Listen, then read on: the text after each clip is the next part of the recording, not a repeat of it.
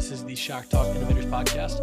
I'm your host, Jake O'Connor. Today I'm joined with my good friend, John Peterson. Thanks, Jacob. It's good to be here. Yeah, glad to have you on, provide some analysis.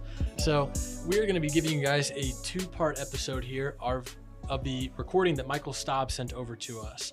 So today we're going to be showing you the first recording, which is a little bit of his time with Cassini and then the Opportunity rover. And John will provide some analysis after he plays this clip. Okay, so I'm going to start with question number one. So you have here, you've recently left NASA to take a position with Blue Origin as a senior fault management and system autonomy engineer in advanced development programs. Before we talk about this new professional adventure of yours, please give us an overview of your time and overall job duties at NASA. And what couple of things, yes, this is a bit of an unfair question to make you single out just a few, but what couple of projects during your time at NASA meant the most to you? So when I was at the NASA Jet Propulsion Laboratory, I had a number of different job responsibilities, and that was kind of due to the fact that I was on two of the missions that I was originally on. They both met their end of mission fairly early when I came on. So my first mission ended after a little over a year and a half, and the second mission that I went on also ended after about 2 years when I came on. So that was just how projects kind of work. You know, spacecraft, they get old and they eventually meet. You know, they get to the end of their life and the missions end, and we sort of move on to other programs. Well, while I was at the Jet Propulsion Laboratory, my first job, I was what was known as a flight controller, or an ACE, for the Cassini mission at Saturn. So I was primarily responsible for the command and control aspect of the mission. So I was the person that sat in control center at JPL. We called it the dark room. I was the person that sent commands to the spacecraft. I was the person who first saw data come back from the spacecraft. I troubleshooted anomalies, and I was basically the person that was there to take care of the spacecraft 24 hours a day, 7 days a week. Whenever Cassini was broadcasting data back through the Deep Space Network, I was the person that was there, that was listening to what she was sending back to us and telling us how she was doing. And if she had any problems, I was the first person there to recognize what was going on with the spacecraft and to get the appropriate people involved who could help troubleshoot and figure out what was wrong with her. Overall, great spacecraft to fly. She gave me very little trouble in the roughly 18 months I was there. So after Cassini ended in September of 2017, I moved over to the Mars Exploration Rover program, which was still operating. One of the two twin rovers, in this case it was Opportunity, going on now 14 years on the surface of Mars. I came over there from my now flight controller responsibilities, now as a flight director and one of the systems engineers for the mission. So basically in that job, responsible for basically the overall systems knowledge for the spacecraft. So we were responsible for assessing the data that came down from the vehicle to determine what its state of health was, how it was doing, how it performed the previous day's activities. We did a lot of the analysis for like the thermal and the power and a lot of those subsystems to kind of give us an overall idea of how the spacecraft was doing. We also were the individuals that created the engineering sequences. So if we were doing any kind of unique engineering activities like calibrations or setting the communication windows or various little engineering tasks like that, we were the ones responsible for developing those sequences as part of the uplink process, and we would include those with the other science investigations the rover was doing that day, and we'd bundle all that together, and that would get sent off to the rover to execute every day. And the last part of the job was as the flight director. So when the Deep Space Network was in contact with the vehicle, I was one of the individuals who would be responsible for the uplink of those command files. Not the person who sent the files, but it was the person that would assess the data as it first came down, determine if the vehicle was in a correct state to receive its new command load, and then we would send the data up to the rover, and it would execute it, and then we'd repeat the process the next day. We'd get the data down, we'd assess it, we'd make the new plan for the next day, we'd get everything built, we'd send it back up to the spacecraft. So that was going on for a good 18 months, and then we got hit with the dust storm, which I'll talk about in a second. But we got hit with the dust storm, and the mission was officially called in February of 2019.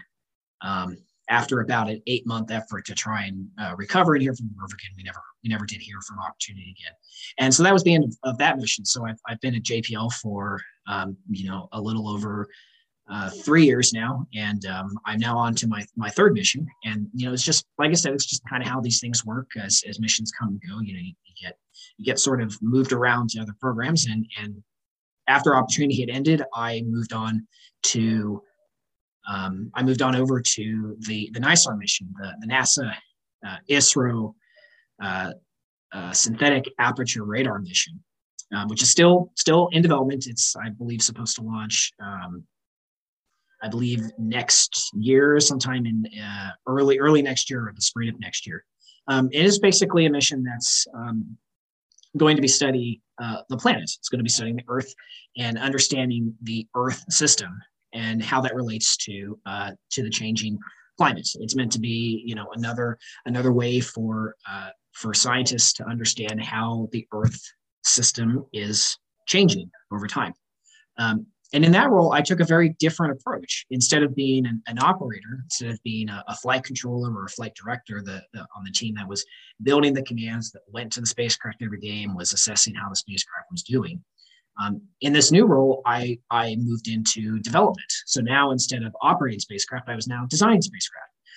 And for this mission, I took on my first opportunity as a flight, or not as a flight director, as a fault protection engineer, which is pretty much what I do now at Origin, and what I also did in Northrop Grumman. In that role, basically responsible for figuring out how the system works. So understanding, what kind of autonomy does a spacecraft require? And autonomy is just actions that we want the spacecraft to perform when it's not in contact with the ground, when there's not an operator physically sending a command to tell it what to do.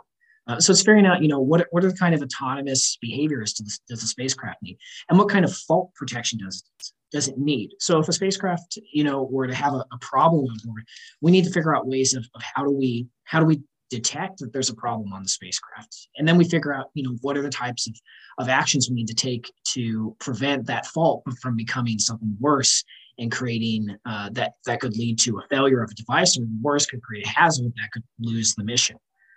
So in that role, I kind of got my first taste of what fault protection was, which is now what I do for Blue Origin. But in terms of the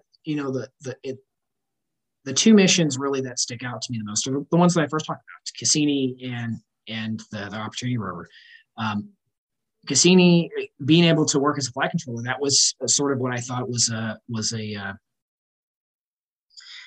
job that I always wanted to work when I was a kid. I grew up in the space shuttle era, and was kind of glued to space shuttle missions, especially watching Mission Control. And I thought, I always wanted to be a flight controller and a flight director. I want to be someone that sat in the room and was actually part of missions. So to me, it was kind of like a bucket list job. And it is amazing, right out of finishing my master's at Georgia Tech, that was the very first job I got to do, was to control a spacecraft. And I only got to be on the mission for 18 months, but it was a dream come true to be able to operate a spacecraft like that, and to have such a huge amount of responsibility of protecting this billion, or I'm sorry, not $1 billion, this $3 billion spacecraft, and being given the keys after only 6 weeks of training to control the spacecraft. It was a dream come true, and I absolutely loved it. I didn't like the late nights, especially the holidays and the third shifts. Those were very tough, but Cassini was a great first mission to kind of get broken in to being a practicing engineer, and I absolutely love the team I worked with.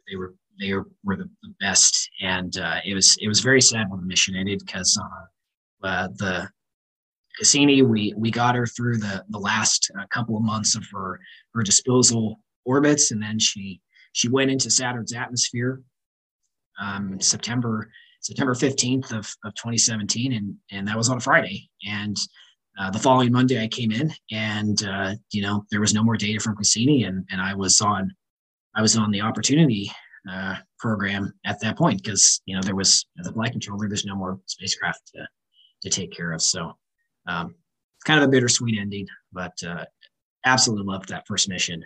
And then for the Opportunity rover, I'd remembered in high school that I had always wanted to. I remember watching the Opportunity rover land, both Spirit and Opportunity actually, and I thought that's such a cool mission. I would love to work on something like that, and I can't wait to get to that point.